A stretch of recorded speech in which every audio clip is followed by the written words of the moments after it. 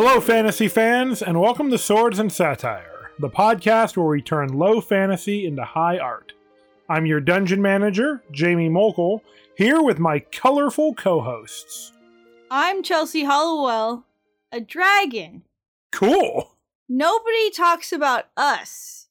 No dragon representation in this world. I know. Very few people even know we exist. They're just always talking about the dragon appropriating the name, the title. He doesn't even have scales. Pathetic. His presence makes people ignore all of the slights to dragon kind and the prejudices against our people. Oh, now I feel sad. Well, is there perhaps a very powerful dragon called the Human to offset that? You know, that's a good idea. We'll workshop it. Yeah, good idea. But who am I? Yeah, who are you? I'm Jack Olander. I'm just a little toy that wants to see the world. Oh, that's so nice. That's right. And I succeed. Oh. I succeed. End of story. There it is. That's where it ends. You saw the whole world, huh? Yeah. I'm so happy for you. Yes. You know, it's a pretty big world after all. Because I'm very small. That Disney fucker was lying out of his ass when he said it was a small world. Yeah. Well, he was much bigger than I am. I'm just a little doll. Fair point. So somebody has to carry you. Yeah, it's all like perspective, you know? That's a good point. Yeah. Well, I love that for you. I'm also non-sentient. I mean, that makes sense. Yeah. So how are we hearing your voice? I don't ask questions. The dark weave is tainted with madness. I've been saying that for years, but nobody wanted to listen. Yeah. Okay, guys, well... What do we do here on this show? We talk about fantasy, right? Yeah. It's right there on the tin, I guess, or something. And this week, we are continuing our satire TV discussion of The Wheel of Time, which is a show. About magic. Kind of, yeah. And oppression. Magical oppression. Yeah. Oppressing magical boys. Oh, It's That's sad. right. It's, That's you really should sad. Be sad. It is sad. I'm very sad. It is sad. We're going to talk about that. But before we talk about that, I want to talk about something else. Oh, what's it? I wanna What's it? it? I want to talk about our patrons in it. Yeah. Well, that sounds cool. What's going on? What are you doing? What you done to me? What is this? No, I want to talk about our patrons, the people who support us Isn't every that what month. you just said? I can't do accents. That much is very obvious. You're talking about Swords and Satire, ain't ya? You know, we have these patrons. They're really cool. Every month they support our show, and we really appreciate it. And if you want us to appreciate you as much as we appreciate our patrons, you can become a patron. You could, if you wanted to, you could go to patreon.com/swords and satire and join our community. And you could join the cool kids, you know? Yeah. Support your favorite fantasy movie podcasters The best fantasy movie podcasters. for as little as $2 a month or more if you want. As little or more. Bangers and mash. But we won't be beans delivering- on toast. We can't deliver food, though. No. We are legally disallowed from providing food to our listeners. It's true. But you do get other stuff like voting on movies we watch and cool bonus episodes. All right, well, today we're going to talk about The Wheel of Time, Episode 4, The Dragon Reborn. Before we talk about this episode, we should probably summarize it for those of you who don't remember what happens, because I know you all have watched this series and taken it all in, or maybe you're watching along with us. Either way, let's do our summary.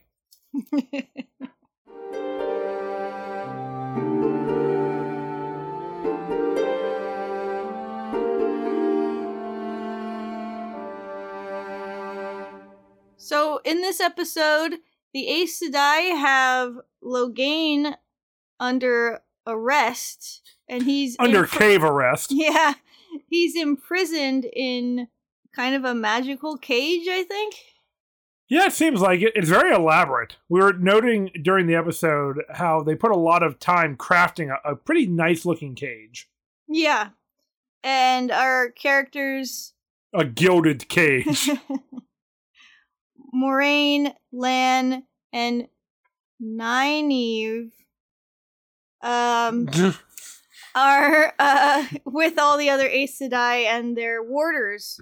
We found out finally that Lan and other warriors like him who protect the Aes Sedai are called their warders. Yeah, they're drinking warders. Yeah.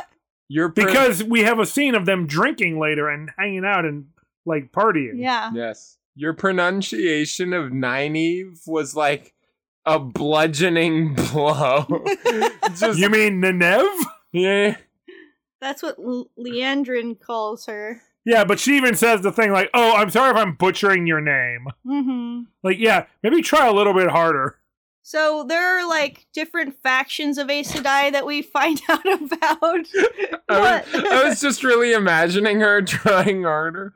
Or, like, doing the thing where she's just like, none, and then you, like, pretend cough into your fist, Right. But then it just turns into, like, her fucking up her throat and then just throwing up all over Nynaeve. Oh, God. No, but in this episode, Matt's the one who throws up. So that's a different That's story. right. We'll get to that later. So, all the different factions of Aes Sedai, like, fulfill different roles, and we were trying to figure that out, and we only caught a few of them. We can probably talk about that later, but, It's all based on what color you wear. yeah, so they create a rainbow together, but, Oh, that's cool. yeah. But, they're kind of scary people. So what do you think the Indigo Aes Sedai are like?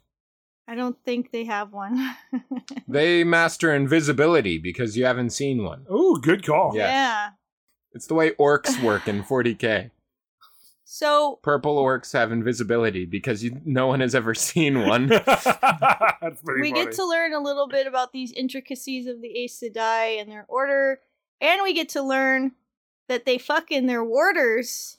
I mean, we already knew that because we saw Moraine and Lan having a intimate coworker bath. Well, yeah, but now they're explicit about it. And so they're all kind of like in these open relationships. They're like coworkers with benefits. And some of them even have multiple warders. Very cool. Mm-hmm. We saw one polycule. That was my favorite Aes Sedai that we've met so far. Yeah, the warders were... By which I mean that was the only Aes Sedai we've met who I like. So the Aes Sedai are all True. women or female-bodied, and the warders are all male-bodied. Very defined gender roles in this world. Yeah. So the Aes Sedai who had two warders in this polycule was Alana. She was of the green faction. We were trying to figure out what that meant. I think they were like... They wear green, which is the color of money in America. God. She seemed to imply... There must be the accountants. I don't know. She seemed to imply like that faction was more open about how many warders you could have. And that's one Good for them. That's one of the reasons why she joined them. Green is the color of the sexually liberated branch of I the Aes guess Sedai. so. That's as far as I could get. So just think about that in the context of becoming an Aes Sedai. They're like, okay, like, what's your whole deal? Yeah. It's like, oh, we're like, we're red. We're the warrior faction or the justice faction or whatever. Or we're blue. We're the charismatic spies. We're green. We fuck. Yeah. I want to join the green faction. Why does everyone always want to join the green faction? It's like psychology and the social sciences. Everyone fucks? It's like the most bloated one. Besides communications, I guess. Hear that, psychologists? You're bloating. Your field is bloated. Yes. After a big enough dinner, my field is bloated too. Hey! So it's fun to see the warders kind of joking around and chilling together around the fire. And we get to see Maxim and Ivan, part of the members of the polycule, like cuddling together. That was cute. I was like here for that. That was great. I love how of a small part like those three characters play in the actual episode, but it is the bulk of Chelsea's summary. Exactly. That is all I really was focused on once I saw Priorities. that. Yeah, exactly. Yeah, so then Loghain's followers attack the camp like the next morning, or really early in the morning, and kind of take them by surprise. There were like warning wards around the camp, but they must have been too close to camp because by the time they went off, the army was like all up in their business. And they run to the cave. They take out the army with just 7 or 8 Aes Sedai, so that was pretty crazy. And Loghain tries to break out. He almost murders everyone who went into the cave. And then Nynaeve just can't stand that Lan, who she's kind of having a crush on, and all the other people are dying around her when Loghain tried to break out of his cage. Oh no, Lan! And everybody else. Yeah. Yep. And so she was just screaming, no, no, no. And then suddenly she exploded in white jizz that saved everyone and healed their wounds. Chelsea, please. It's magical jizz. Yeah, sure. She's gooing. Everyone's healing. It's Yeah. madness. And she looks like That's she healing becomes, goo. Yeah, she looks like she becomes a being of pure light while she's healing them. And Relatable. Loghain is so surprised that he just stands there slack-jawed, and he's captured again. And He's got a real the fuck look. Yeah. Liandrin, the leader of the Red faction, gets everybody to channel their magic through her, and she strips him of his magic, which is called gentling him. Gentling him. They gentled his genitals. Yeah. We're going to talk about that. And We are. I was so fucking sad when they stripped part of his soul out of him. It was so fucking brutal. So was he. He was crying. Yeah, I was crying. Yeah, so that was fucked up. I feel like they didn't even try to find an alternate path besides just murdering part of his soul. No, because if they had other perspectives like that, many of our complaints wouldn't exist. It's true. But so that's what was happening in that part of the world. Meanwhile, other place in the world, on the plains, by the shadowy mountain, I think. With the Tuatha. That's right. Tuatha Don. Perrin and Egwene are still traveling with the Tuatha Iguan. What is it? Tuatha Don, I believe. Tuatha Don. I believe it's the Tuatha It's a Don. miracle I'm getting any of the names. It's a dinosaur, the Tuathodon. Yeah. You could just speak with confidence, and they're all so crazy, it would just fucking work. So That's right. Moraine binds Loghain Yeah. with the Fofane, and they were definitely using cocaine when they wrote these names. While they traveled on the plains. Thank you. So, we're back with the Mak'gara No, on the steps of the mountain, right? some of that was accurate. And you might remember that the folk that we are traveling with are Tinkerers. they're tinkerers. They're very culturally unique and expressive, with bright colors and a large focus on music and community. Storytelling. They've got a lot of humanities, these humans. That's right. Yeah. That's right. And we like them. That's right. And so they set out. Trusts have not exactly been shared or extended in both directions. The people of the Tuatha, I'm just gonna say that for their name, are, they're a very welcoming bunch. And we find out this episode that they are a pacifist people. That's right. A conglomerate culture of travelers from all over who decide to take up the lifestyle, and we learn that a lot of their kids go on pilgrimages at a certain point to experience the world and can choose to abandon the lifestyle. It's a Rumspringa for tinkerers and travelers. That's right. And notably, we get this from the perspective of a wise woman whose name Is Illa. is Illa. She's the illest. That's right. She has some sort of magical way she has perceived that Perrin killed his wife with an axe. Yeah. Or she just is a complete coincidence that she brings that up and she'll be shocked when she finds out that she has literally seen into his soul with her words. That's right. And we'll touch more on their conversation in a bit. However, she is the one who tells us that they are a peaceful people. And she imparts onto Perrin the idea of cyclical violence, which is a very new concept for a guy who is from a very small village.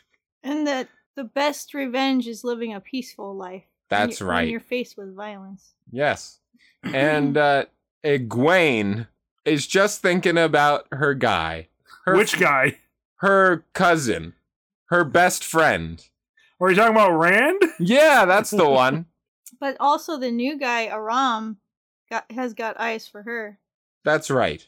He's telling her about how youths, when they're 20, are allowed to leave the camp to sow their wild oats, to see the world and pursue their own interests, and then decide to come back after a year if they want to. And he's basically hinting at that because he's into her, and he's kind of saying, like, I'd leave with you for a while if you wanted me to. We could just go vibe. I know we just met, but if you said you were down, I'd leave my friends, family, and culture for you. It's a good deal. Yeah. All right, well, elsewhere, but at the same time, Mat and Rand are traveling with their new friend Thom, who I think is actually just called Tom, but I'm going to call him Thom because it's spelled Thom. That's how you spell Thomas. It could be short for Thomas with the A-S. I can't keep up with all these weird fantasy names. It could also be short for Timaeus. True. All right, so these guys are traveling. They've, I believe, stolen some horses. They're looking for a place to stay for the night, and they come across a farm. And they're like, hey, we can just sneak into this barn. Everything will be fine. But then out of the woods comes a man who is the farmer who owns this farm. He's drawing on them with his bow. They have a tense conversation where Thom tries to misdirect the farmer, but eventually Rand is like, okay, look, we've been lying. We're really just looking for a place to sleep for the night, and we'll be gone in the morning. We won't cause you any trouble. The farmer's like, oh, okay, honey, what do you think? And then suddenly out of the woods, the farmer's wife and one of his kids are also drawing on the party. And she's like, okay, yeah, you guys can sleep here if you muck out our barn.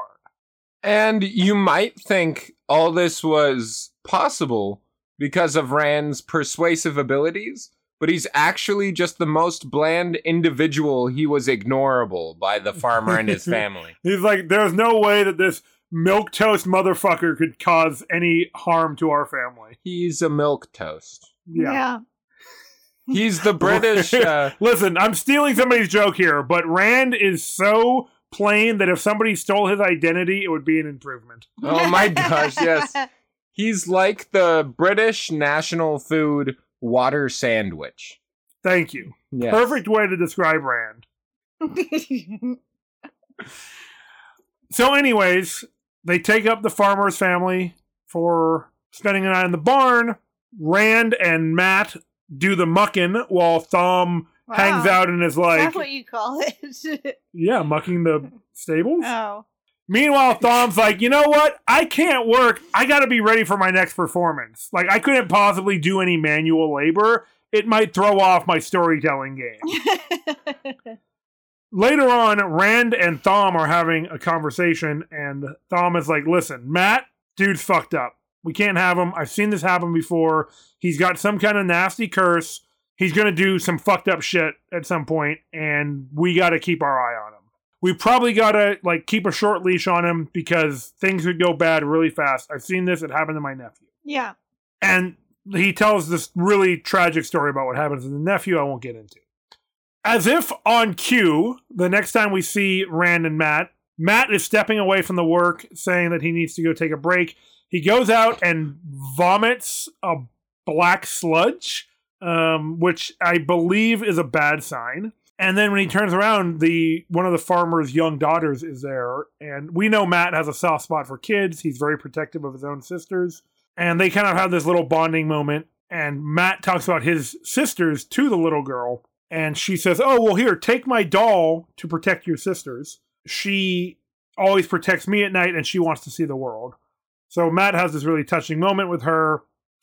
But unfortunately, later in the evening, Tom wakes it up Rand. They go into the house because he suspects that something bad has happened. And he had just woken up from a dream where he had seen some bad omens. Some dragon omens. Rand had. Yep.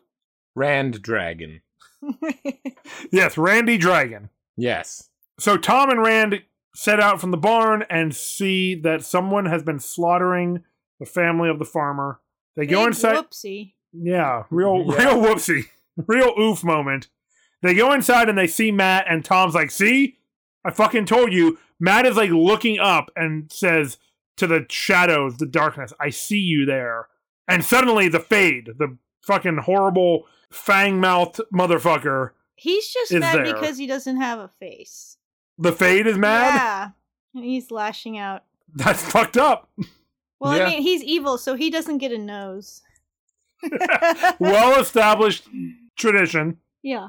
Anyways, they attack the Fade, but it's too late. They see that the whole family has been slaughtered, and they begin to flee the farm, unfortunately leaving behind the doll that was for Matt's sisters. And Tom is actually holding the Fade back while Rand and Matt escape. So that's the sad, sorry fate of our characters. I mean, Perrin and Egwene had a pretty good time. Yeah, actually, that's true. Anyways, that's what happened this episode, so we can probably move into the delve.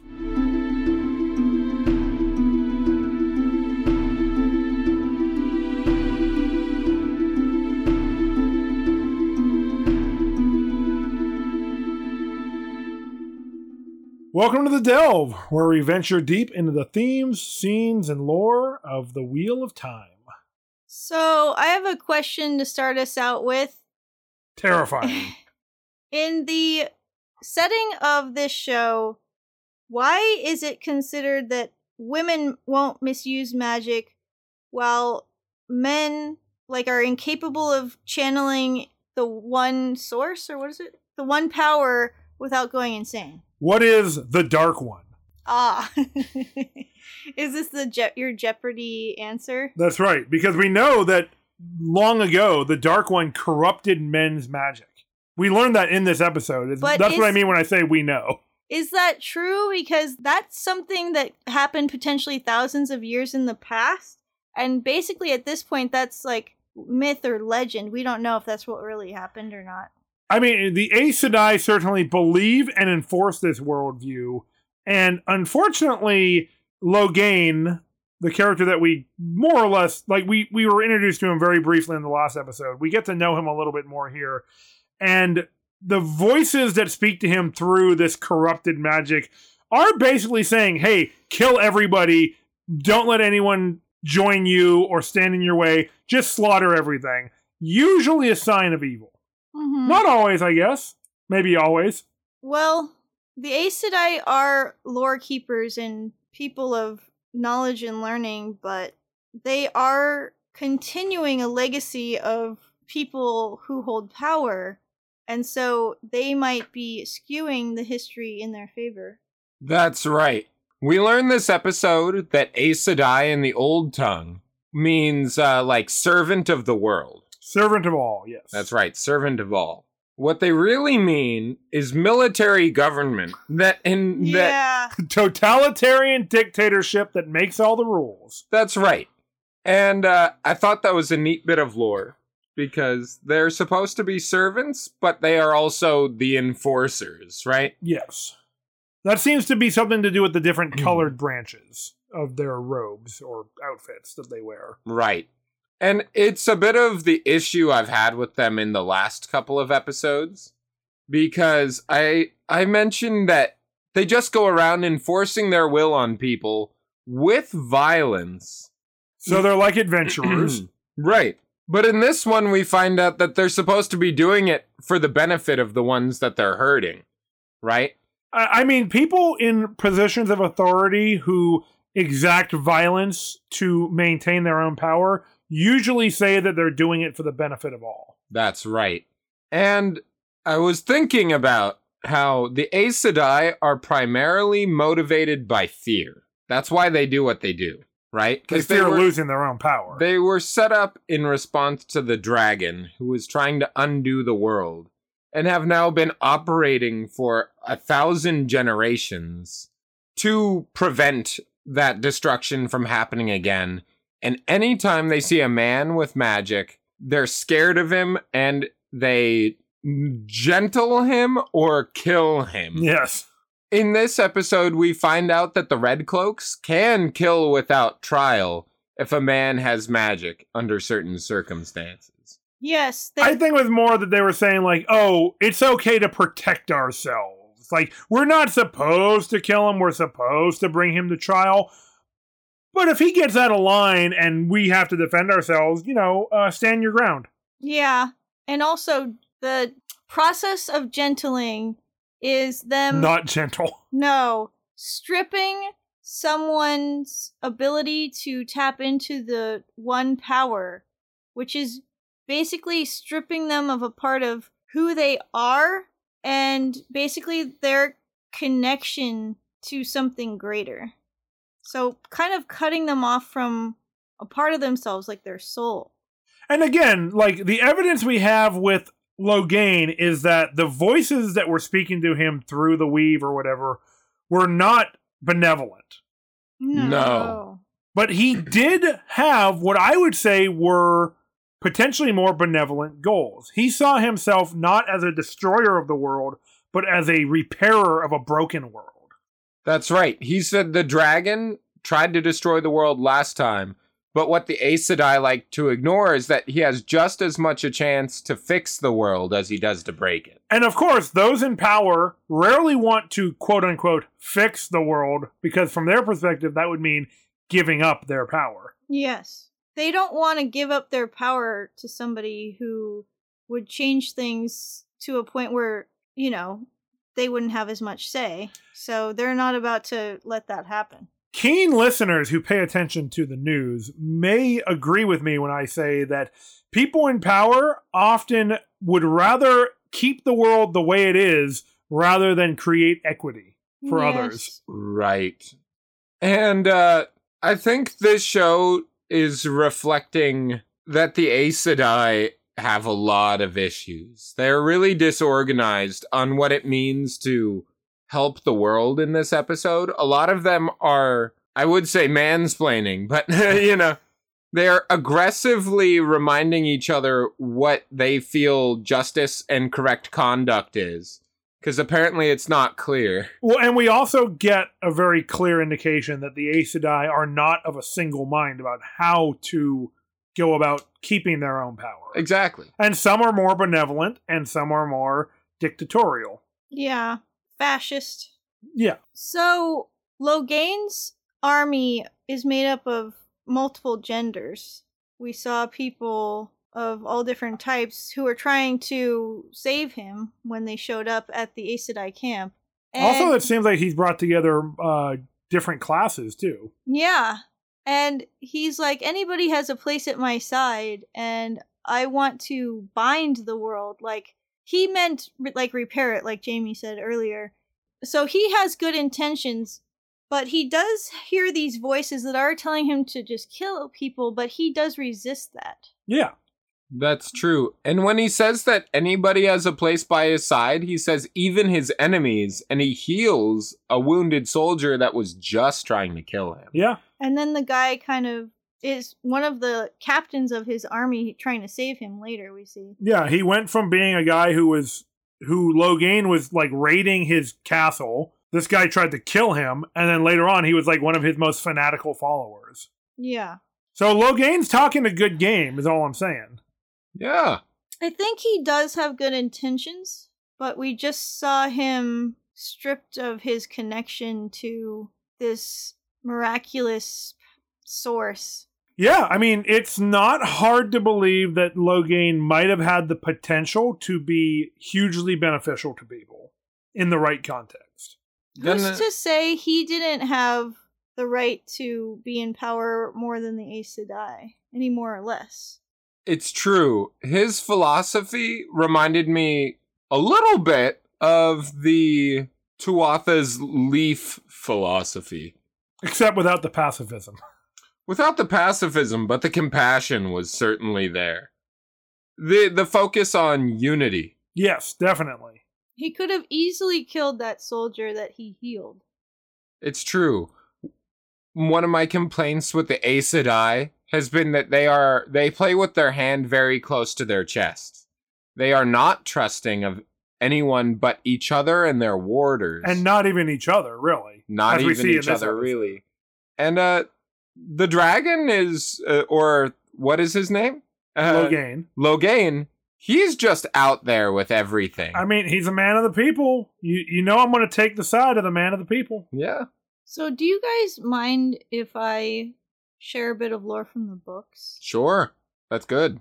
Okay, so we get that lore from the show about the nature of magic and how the Dark One in the past corrupted men's connection to the One Power, and that's why they go insane, which really seems to me like a dominant narrative and a cultural bias to me.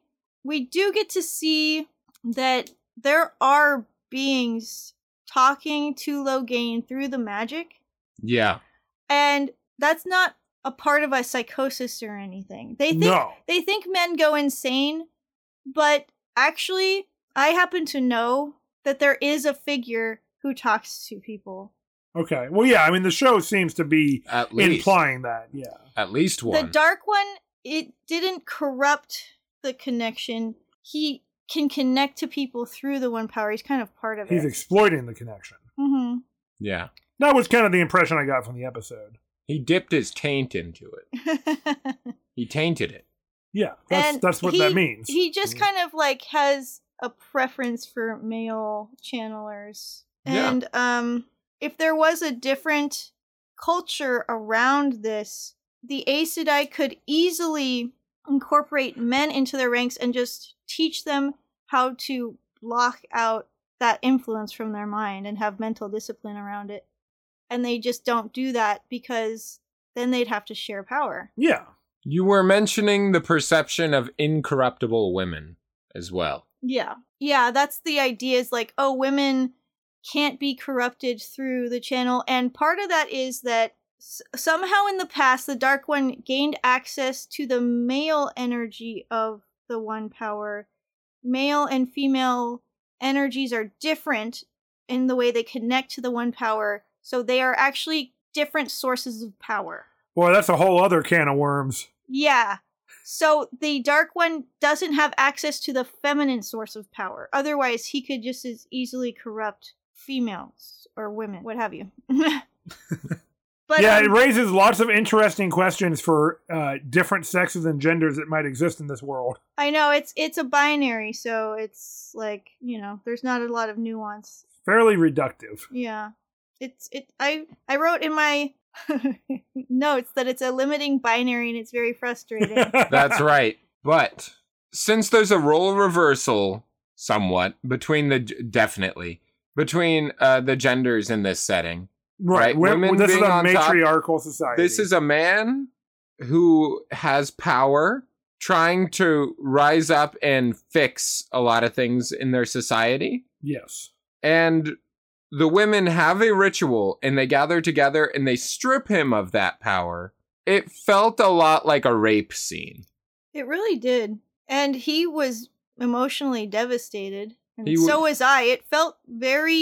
It was very difficult to watch. I mean, it was a literal exploitation of a group of people's power over another marginalized person. They basically spiritually raped him. Yeah. I mean, it's so clear. Like, yeah.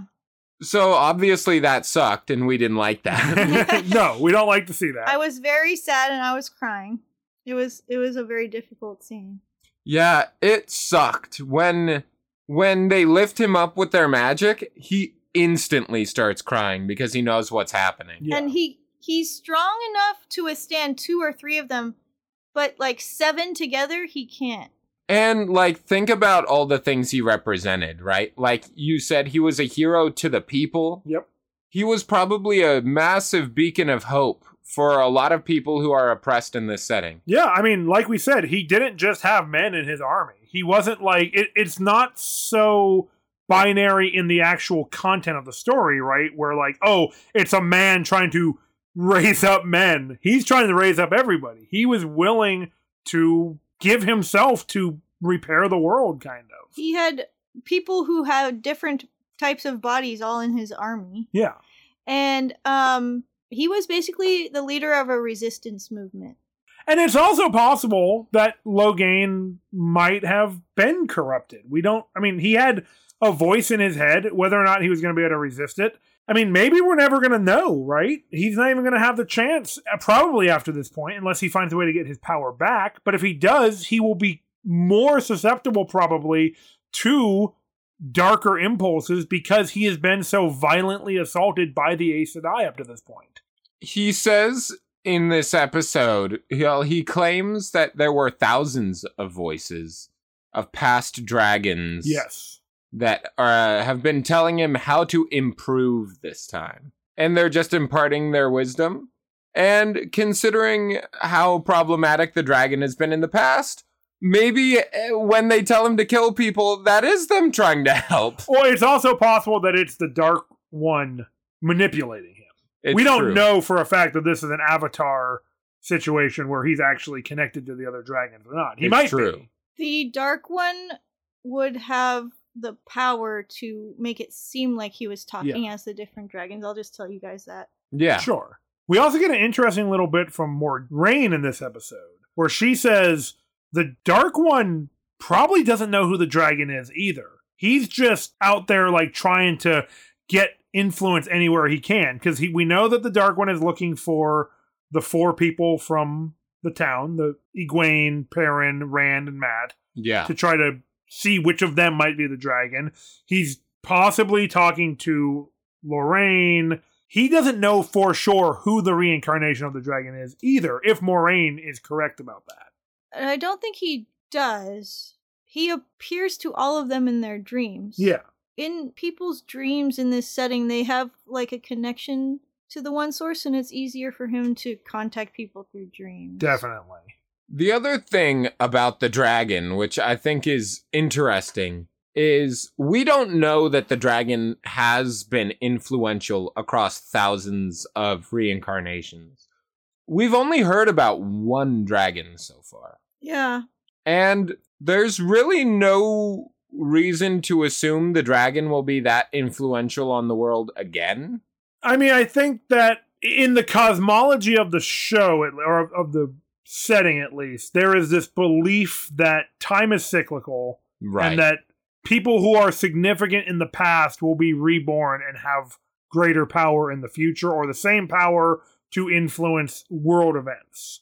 So that's problematic, because what if you're like a really poor peasant that just lives in a really shitty, impoverished town? Let's say your name is Mat. Is your existence always that? The idea of the wheel would not be hopeful for someone like that. So the dragon would be an escape, because the dragon's goal last time was to stop that cyclical existence, right? Yeah. So the wheel, if it is just the people in power always get put back in that system of power by the wheel, it would be in the benefit of everyone who is living a less fortunate existence to undo that. Note any parallels to the real world, listeners? Yes. Yeah, and in the last episode we covered, that's what Dana, the barkeep, was talking about. Like Dana Darkfriend. Yeah, she wanted to Doesn't stop sound right. No. that cycle and have like kind of hit the reset button and like break apart those hierarchies. Just saying, for my friends out there who love their FromSoft games, this story is a Dark Souls. Nice. Are you going to relight the flame and keep the cycle going one more time? Or are you going to snuff it out and let something new happen? Good or bad, who knows, but it's going to be new. And for my Gurren Lagann fans up there, you don't want it to be a wheel. You want it to be a drill. So every time it turns, you progress a little bit. Nice. Nice. Yeah. So this is definitely like a cultural bias about gender roles I'd say so. that favors women over men and helps maintain women's power in the society. I believe I said in a recent episode, feminism is when women are the ones ruling the totalitarian dictatorship. Yeah. Yeah, that reminds me, I wanted to mention, and it relates to what you're saying, the Aes Sedai are, in addition to being like physically powerful with their magic, and they have the government power, they're rich as all hell. Yes. They live in a literal ivory tower. They live in an ivory tower. They've got so much jewelry, the nicest clothes, Yeah. all these tents, all these employees, and nice food. We've seen towns where they're like, now that the mine is drying up, the money's going out faster than it's coming in. Yep. And like, just these awful holes in the world. Yeah. It's almost like fantasy is always about something about class, maybe. Some kind of struggle between different classes, if that makes sense. Yes. It's all connected, guys. It's just the Aes Sedai are like the fanciest people in the world. And as servants, that's a little surprising. It's why, like, I have a tension with this show, right? Because the 4 travelers, or whatever, our kind of main band of 4 young characters, they all come from this humble background. I want to cheer them on because they're all basically working class heroes. Yes. Yeah. I mean, Egwene is an inheritor of power, but she is also from kind of these lower rungs of society, and she's looking for opportunities and like having this hard time deciding between pursuing this power or having a life where she'd be happier with Rand. That's right. And you know, the focus early on was on Egwene having this major power source, and Moraine does mention it again in this episode in the Aes Sedai camp to Lan. But then the first person we see really using extreme raw power is Nynaeve. But she's not one of the 4. There's actually 5 potentials. Isn't Nynaeve one of them? Yes. Huh. It's kind of a bit of subterfuge, storytelling subterfuge that they kept best focusing kind. on the 4. But there were a few times that Moraine mentioned there were 5. Yeah. And Nynaeve like has this huge burst of energy, like I said, where she jizzes all over everybody and heals them. You know, That's how it works. this episode did a great job of humanizing Moraine. Moraine and her companion Lan. which they were severely lacking the last couple of episodes. They had a bath together in the first episode, Jack. I mean, obviously that was enjoyable. Dude, But you're right, they got a lot more personality here. this episode, Moraine shows like weariness combined with compassion. She talks a lot more about like her drive and a lot of the things she's struggling with, that she's grappling with the idea that they lost the 4 Yes. quarter dragons. She seems to be somebody who has always been successful, and she is facing failure for the first time, and she is deciding whether or not that is going to define her or not, and what kind of person she's going to be after this experience. And that's wonderful. And she's having that great moment with her warder, Lan, and just seeing that relationship. She's like, I lost the 4. He says, no, I lost the 4. And she said, your losses are my losses, right? Well, failures, but that word is a little harsher for us Americans. And, Yeah. Americans love to fail. We're always failing upward. I remember Vietnam. Anyway. Oh boy. I thought that was a wonderful scene, and this show does such interesting things because up until this point, Moraine to me was not even like a person, right?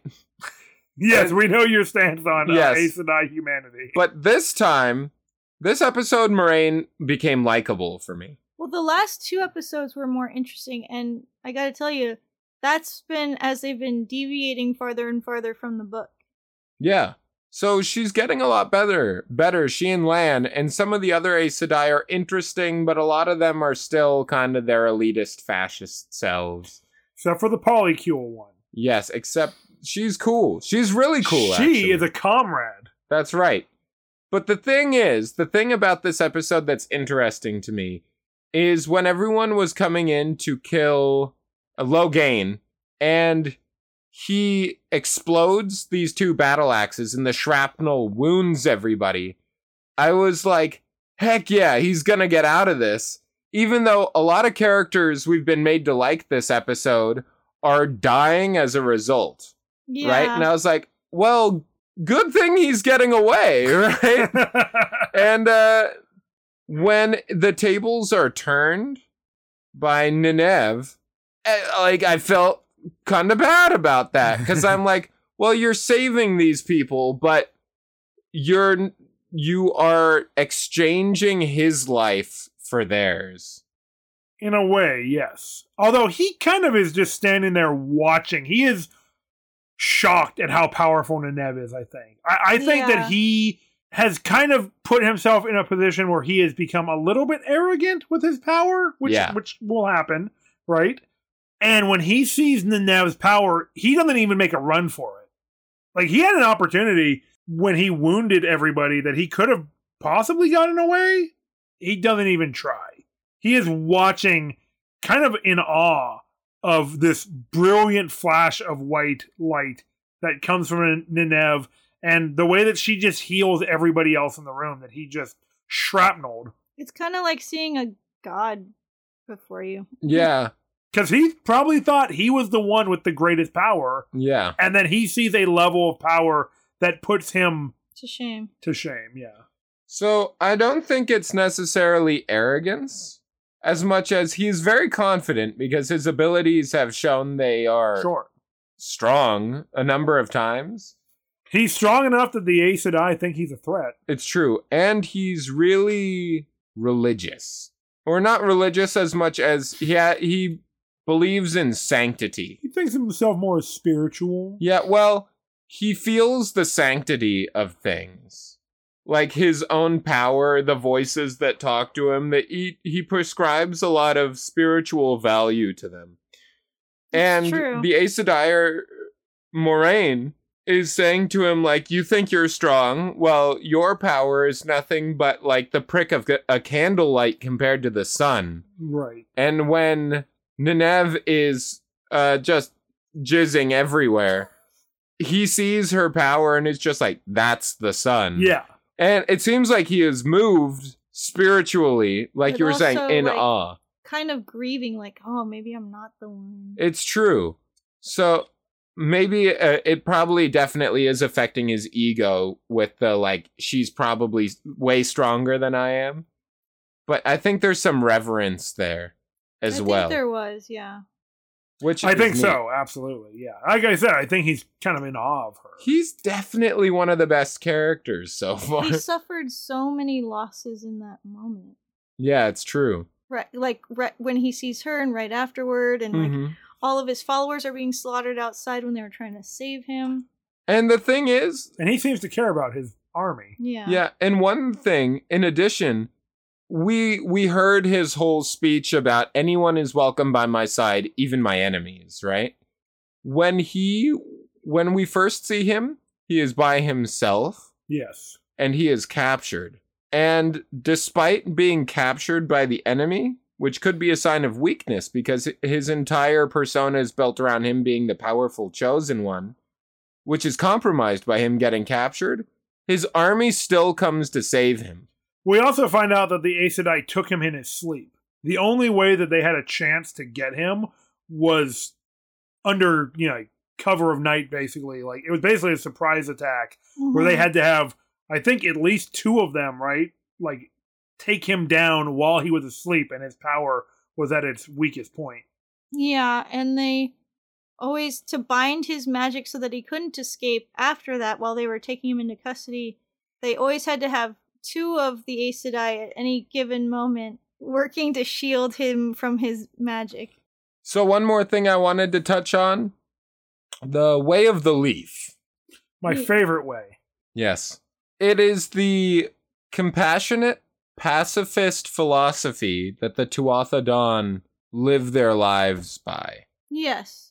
And it, in the real world, I would say resembles Zen or Buddhism. Yeah. Just, we were all observing that. Yeah. Can you describe that similarity? Yeah. A lot of what they were mentioning had to do with cyclical violence, which is something we had been mentioning in previous episodes. They finally address it in the show. And it's something that comes up a lot in this story. Yeah. Illa talks about her daughter who was killed mercilessly and needlessly, and how when she had the urge for revenge, instead she chose to let go of that anger and live her own life in a way that would honor her daughter and make the world a better place for when she reincarnates. Yes. Which is awesome. She said the best revenge is... To live a good life. To violence is peace. The best revenge against death is life. That's right.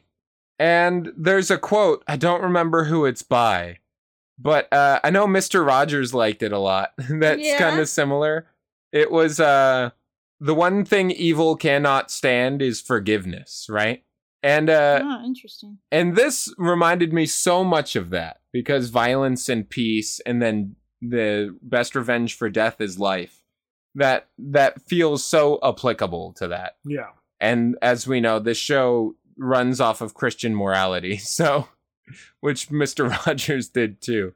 So there's some Venn diagram overlap there. But I thought, what a wonderful philosophy the Way of the Leaf is, because they say we never use violence, we don't have weapons, and when one parent is like, what happens when you're attacked, or maybe Egwene asks, they say we try to run if we can, and if we can't, we just try to weather the storm, right? And they're like, okay, but what if you're being killed? And they say something about how when the leaf falls and it decays, it nourishes the tree and more leaves will come along, right? Ilya is more concerned with what she can affect, and she says that if she can teach two people the way of peace, then maybe they can teach two people. It's a spiritual pyramid scheme, but like for good. Now, here's the thing about trying to stick to strict Christian morality in a setting where you have established violence is okay, because the darkness is an objectively evil force. Now, are we talking about the real world or the Wheel of Time? The Wheel of Time. Okay. Because I've had the same issues with trying to make fantasy settings, or like trying to make characters or roleplay in video games. I'm like, yeah, I want to play like the good Christian paladin character. I'm like, but my character's entire livelihood is being good at violence for reasons they feel is good, but still, right? Yeah. And in this setting, there are creatures like the Fade, which in this episode we see kill a family just for being nearby some of the potential dragon reincarnates. And like the Trollocs, who kill each other just if it's convenient. Yeah. And so there are evil forces that the Way of the Leaf will not work against. Right. And their philosophy is that it doesn't matter if they die, because more will sprout up later.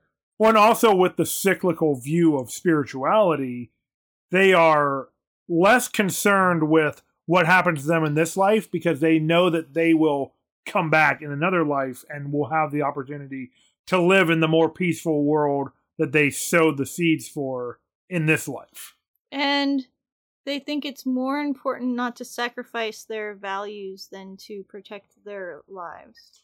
It's true. I was just wondering, like, the Way of the Leaf is a great philosophy for a real world where, you know, morality is a lot more gray, like we mentioned in the last episode. They say that, like, the only way that we can stop the cycle of violence is if everyone agrees to stop it, right? Yes, and she said, but that's gonna take time. She's also pragmatic. It's true, but, like, I don't think that fits the setting. Because there are those evil forces. There's a dark one who is like an ethereal being guiding supernatural creatures of violence who may or may not be telling people to just commit murder whenever they can. It is possible in this setting, which is described in the book, but not in the show, that it is possible to defeat the Dark One for a time and, like, keep him at bay. But the wheel will turn back again to another time when the Dark One will come back. It's kind of like, what is it, Rosra and Mazra or whatever? In Aeon's End? No, I'm sorry. What are the characters of light and dark in the Avatar setting? Oh, Rava and Vatu. Right. It's kind of like them. Yeah. Or So- Darkness from the movie Legend also. Yeah, it hasn't been well described in the show so far, but in the books, that's kind of what it's like a little bit. Okay. I don't know if that helps, like, evolve your thought process there, but... It doesn't exactly, because I don't know how you defeat the Dark One. From what... Facts and logic. It's Jesus. if the Dragon Reborn follows the teachings of the Aes Sedai, they can be used to defeat the Dark One. That's certainly the dominant narrative. So by keeping secrets, prosecuting those who could shake the balance, and I guess having sex with your Sort of. underlings, Okay, with your employees? with your employees. Yeah, it's not... Oh, God. They justify the hell out of it in this episode. Like, oh, Yeah. no. The bond we have is deeper than a husband and a wife or a parent and a child. It's like, So sure, buddy. I liked what you said about the Aes Sedai, Jamie. That was like, it was something about like they are trying to be good more than a lot of other people in the setting or something like that. So you'll give them a pass for their attempt. It was I mean, along maybe not those a pass, lines, not but a yeah. pass. But I'll give them credit for trying to do what they think is good, but yeah. this is a setting that is certainly a lot more morally gray than its source material of The Lord of the Rings. Yeah, but I do understand why they would be upset with the Aes Sedai. Sure. Logain's people. Yeah, absolutely.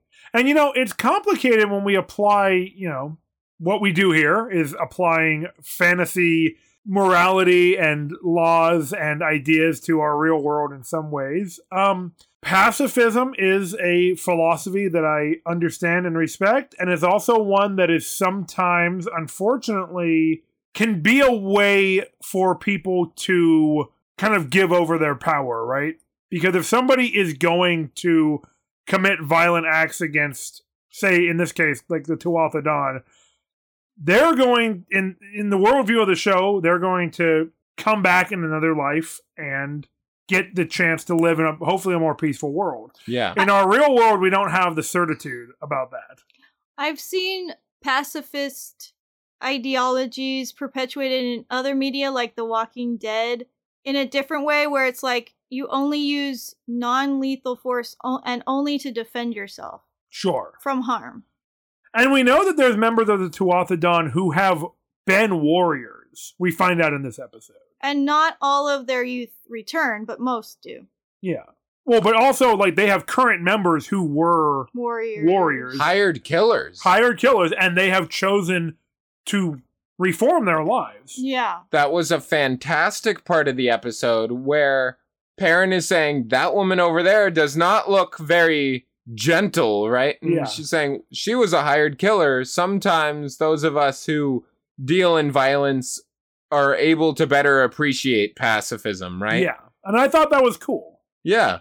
Because a lot of times, I think everyone can relate to, you've been told a lesson, right? Like, don't speed while you're driving, for example. Until you get in an accident, you won't see the value of that lesson quite as much Yeah. as when you've done it. Yeah. Sometimes you have to fail the lesson to see the value in it. And that seems to be a recurring theme throughout the show. Yes. That Right. I mean, I said it earlier with Moraine. She had to fail to see that she can be more than just an Aes Sedai agent who does everything the way that she has thought it should be done for her whole life. Yeah. I mean, she was willing to talk to Logain Yeah. and ask him questions about his experience and why he thinks he's the Dragon Reborn and kind of interview him without just automatically passing judgment and taking her sister's word for it. That's a great point, because up to that point, they had never even talked to Logain. They, again, put him into basically stasis in his sleep. Yeah. He never even had the opportunity to make a case to them. They are not even willing to listen for the most part. Only Moraine wants to even have that opportunity. And in the conversation between just Moraine and Logain, they are both being fairly reasonable with each other and willing to hear each other out. It's true. They're peacefully debating, basically, his status and what he might represent. Yeah, she's not like holding him at magic point saying, like, tell me the answers I want, because that wouldn't be an effective way to find anything out. She said, like, we're only going to have a few minutes to talk. I want to ask you something. Because she knows that the other Aes Sedai won't even entertain what he has to say.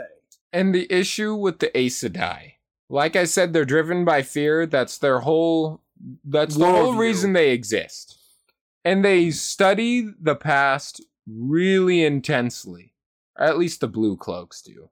And the thing about that is the Aes Sedai are learning the past and trying to oppress possible threats, but they do not seem to be trying to improve upon any systems. Like we said, they're scared of losing their power. They want to keep things the way they are with them in charge. And if anything, they want to make the world more like it is right now with them having more of the power. And it's interesting. I'll make one last connection that was happened in this episode before we move on. Tom, the Gleeman, talks about this very thing, right? He says in this episode two interesting things. One, that Gleeman are people who give themselves a silly name so that people won't take them seriously and that they have the upper hand in any interaction with them. And two, that people who study history are the most dangerous people. Knowledge is power, basically. Exactly. Because they know how to manipulate things and to exploit reality to their benefit. And to, again, gain the upper hand against their enemies. The Gleeman are an interesting microcosm of power in this world where they kind of use this air of mystery, just like the Aes Sedai do, to kind of keep people guessing. But they are kind of the court jesters versus the Aes Sedai queens who are ruling everything. The Gleeman are out there kind of being amongst the people, but maybe doing some shady stuff sometimes. Yeah, they pass into the radar of the Aes Sedai by having this kind of facade of being like a jester or somebody who shouldn't be taken too seriously. But they really do know more than they let on. And like he did seem to insinuate that like there's something more to their order than just telling stories. Exactly. Because who are they telling the stories to? The people. The common people. The Gleeman go out and they keep track of history. They are doing probably an oral tradition of history. Mm-hmm. That's hot. And they are spreading it to the people. They're telling stories to common people about what really happened in the past. They're like investigative journalists, right? Yeah. They're carrying news and carrying information and contextualizing it for common folk who are probably going to someday see like, oh, why are the Aes Sedai in charge? It's so that the common people aren't just fed propaganda by the people in power. They have another source of information. Exactly. Yeah. So all I'm saying is, at the end of the day, what this all wraps up back around to in this perfect little bow is class struggle. It's true. That's right. And if I had my choice, if I could be an Aes Sedai or a Gleeman, I'd be a Gleeman. Yeah, it seems pretty good. I'd be a dragon. That's probably the best choice. Hell yeah. Unless the Aes Sedai come to kill you or take control of you. Fair enough. All right, well, this ran a little long. Why don't we head into our final thoughts?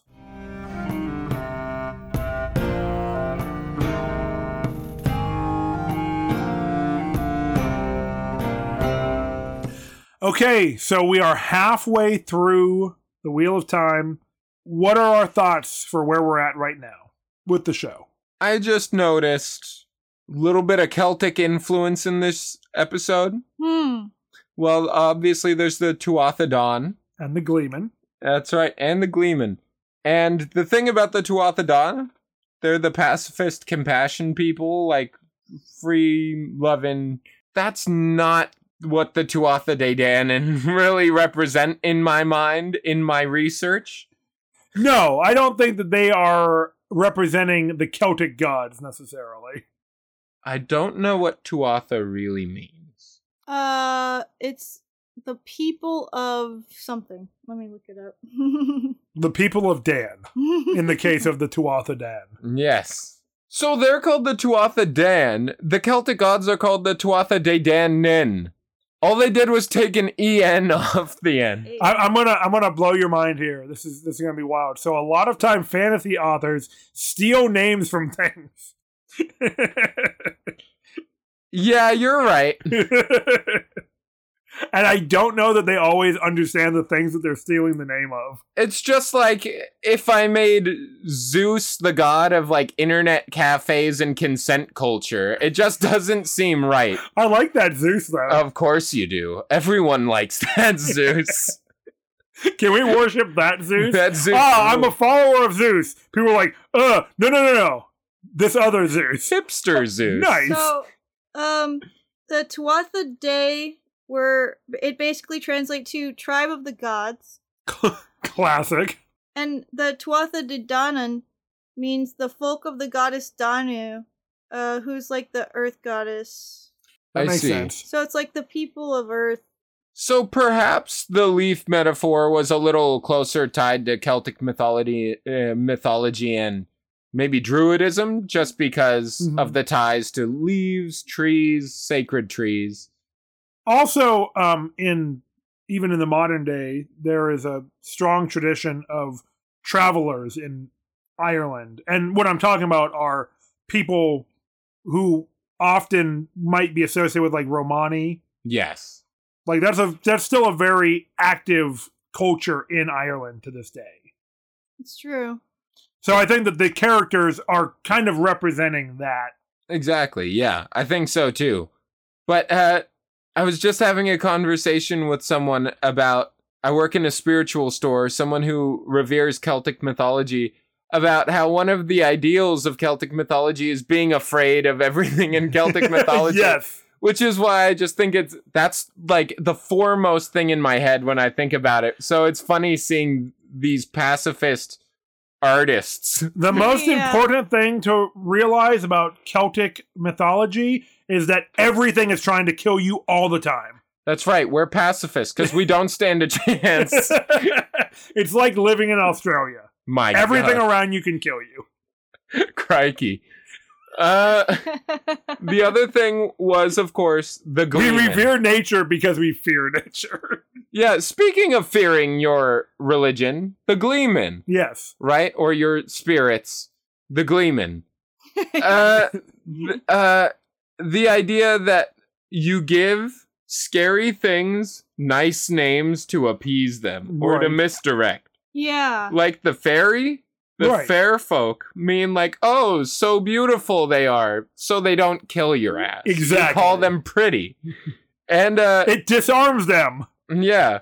And so Gleemen, who declare themselves as dangerous because of their knowledge, give themselves an underwhelming name because presentation is really important. Yeah. And they don't want to just be persecuted by the Aes Sedai. They want to be able to keep doing what they're doing. So. Yes. I guess the rule of first impressions is what they're acting upon.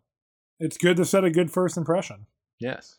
Which I think comes back to our final thoughts here, because my first impression of this show was that it was all right. I wasn't super hooked. Now, things are starting to get pretty interesting. We're starting to get deeper into the story, like Chelsea said, as it's diverting more from the source material. Yeah. It seems like it's becoming a little more interesting.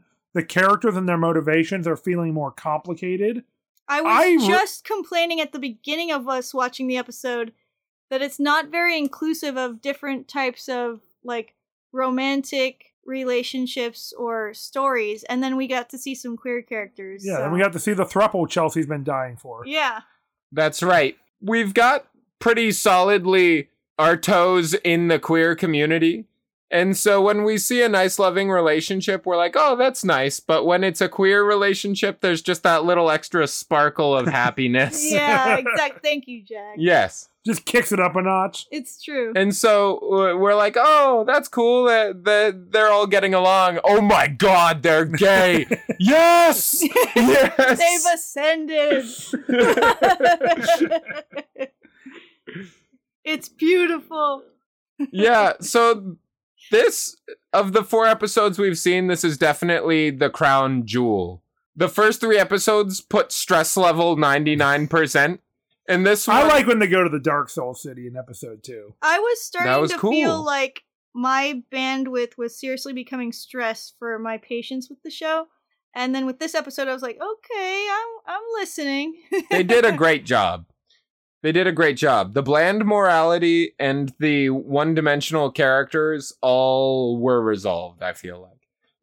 Not entirely, No. but they were acknowledged. You know what? We've been seeing less of Rand. So Oh, I kind of have a soft spot for Rand. I mean, what's not to like? Or like. he's so bland. You could describe any personality to him you want. yeah, sure. But I mean, he is the working folk. I like that about him. He's a hot guy, and so is Matt. Is he? And He's cute. He could be. He's got an Olander cuteness. Or he could not be. He's the most powerful because he's the most bland, so he has the most potential. Wait, I don't want to skip past Jack associating cuteness with his own bloodline. He looks like someone I could be related to. Sure, Okay. sure. I keep wanting he and Matt to get together. Yeah. Of course you do. I keep shipping them in my mind. I went earlier when you said That they tracks. were mucking. I was imagining Tom opening the barn door and them just being naked, covered in mud, like in wrestling positions. He's like, "What the fuck are you two doing? Mucking." Okay. Yeah. He's like, I'll leave you to it. Yeah. Yeah. You answered my question. It's like the classic like queer thing. Oh, we were just working out. Yeah. But yeah, Rand, I love Bland. I just want to Yeah. say, not everybody has to be in a relationship. Like, we love friendships, right? Oh my god, I love friendships so much. But Yes. it just seems like There's nothing have- I love more than friends. they have such Maybe almost nothing I love more than friends. Yes. it just seems like they have so much compassion and tenderness for one another. I could really see it leaning that way. Yeah.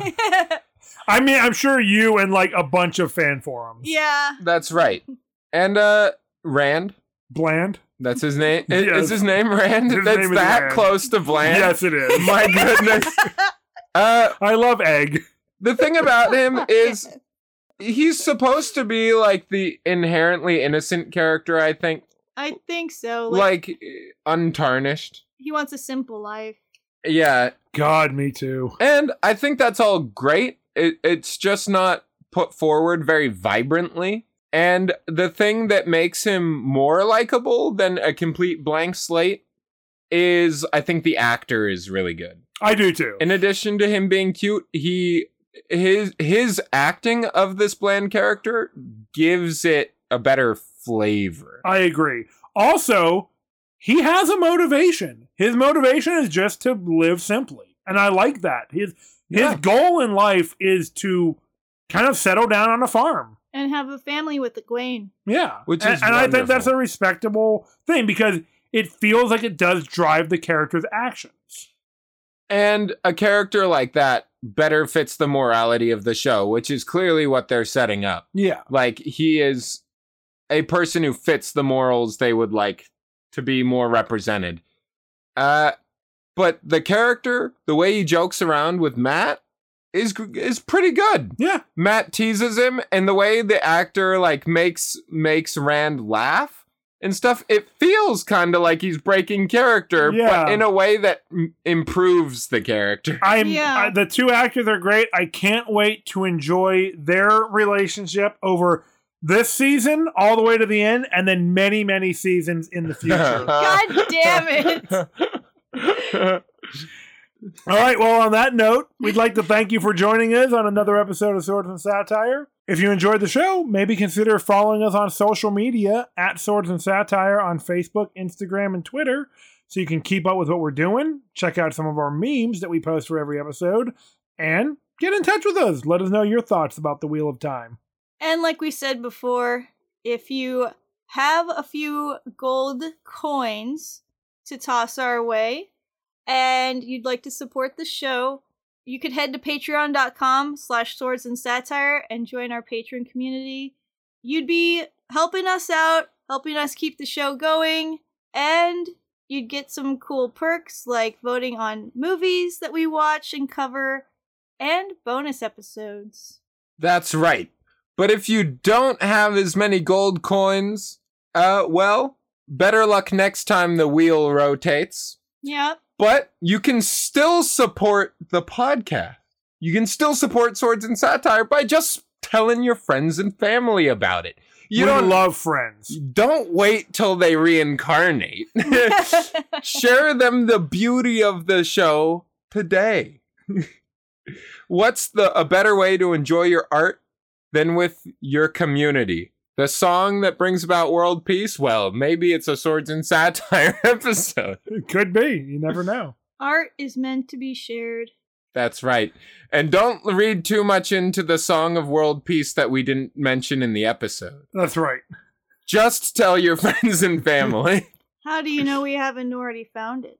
That's right. I mean, it's Faith, right? By George Michael. Thank goodness. That's the song that will bring about world peace. Yeah, I guess we're running a little late on the world peace, though. Yeah. We'll get there. All right, well, until next time, Hail Crom!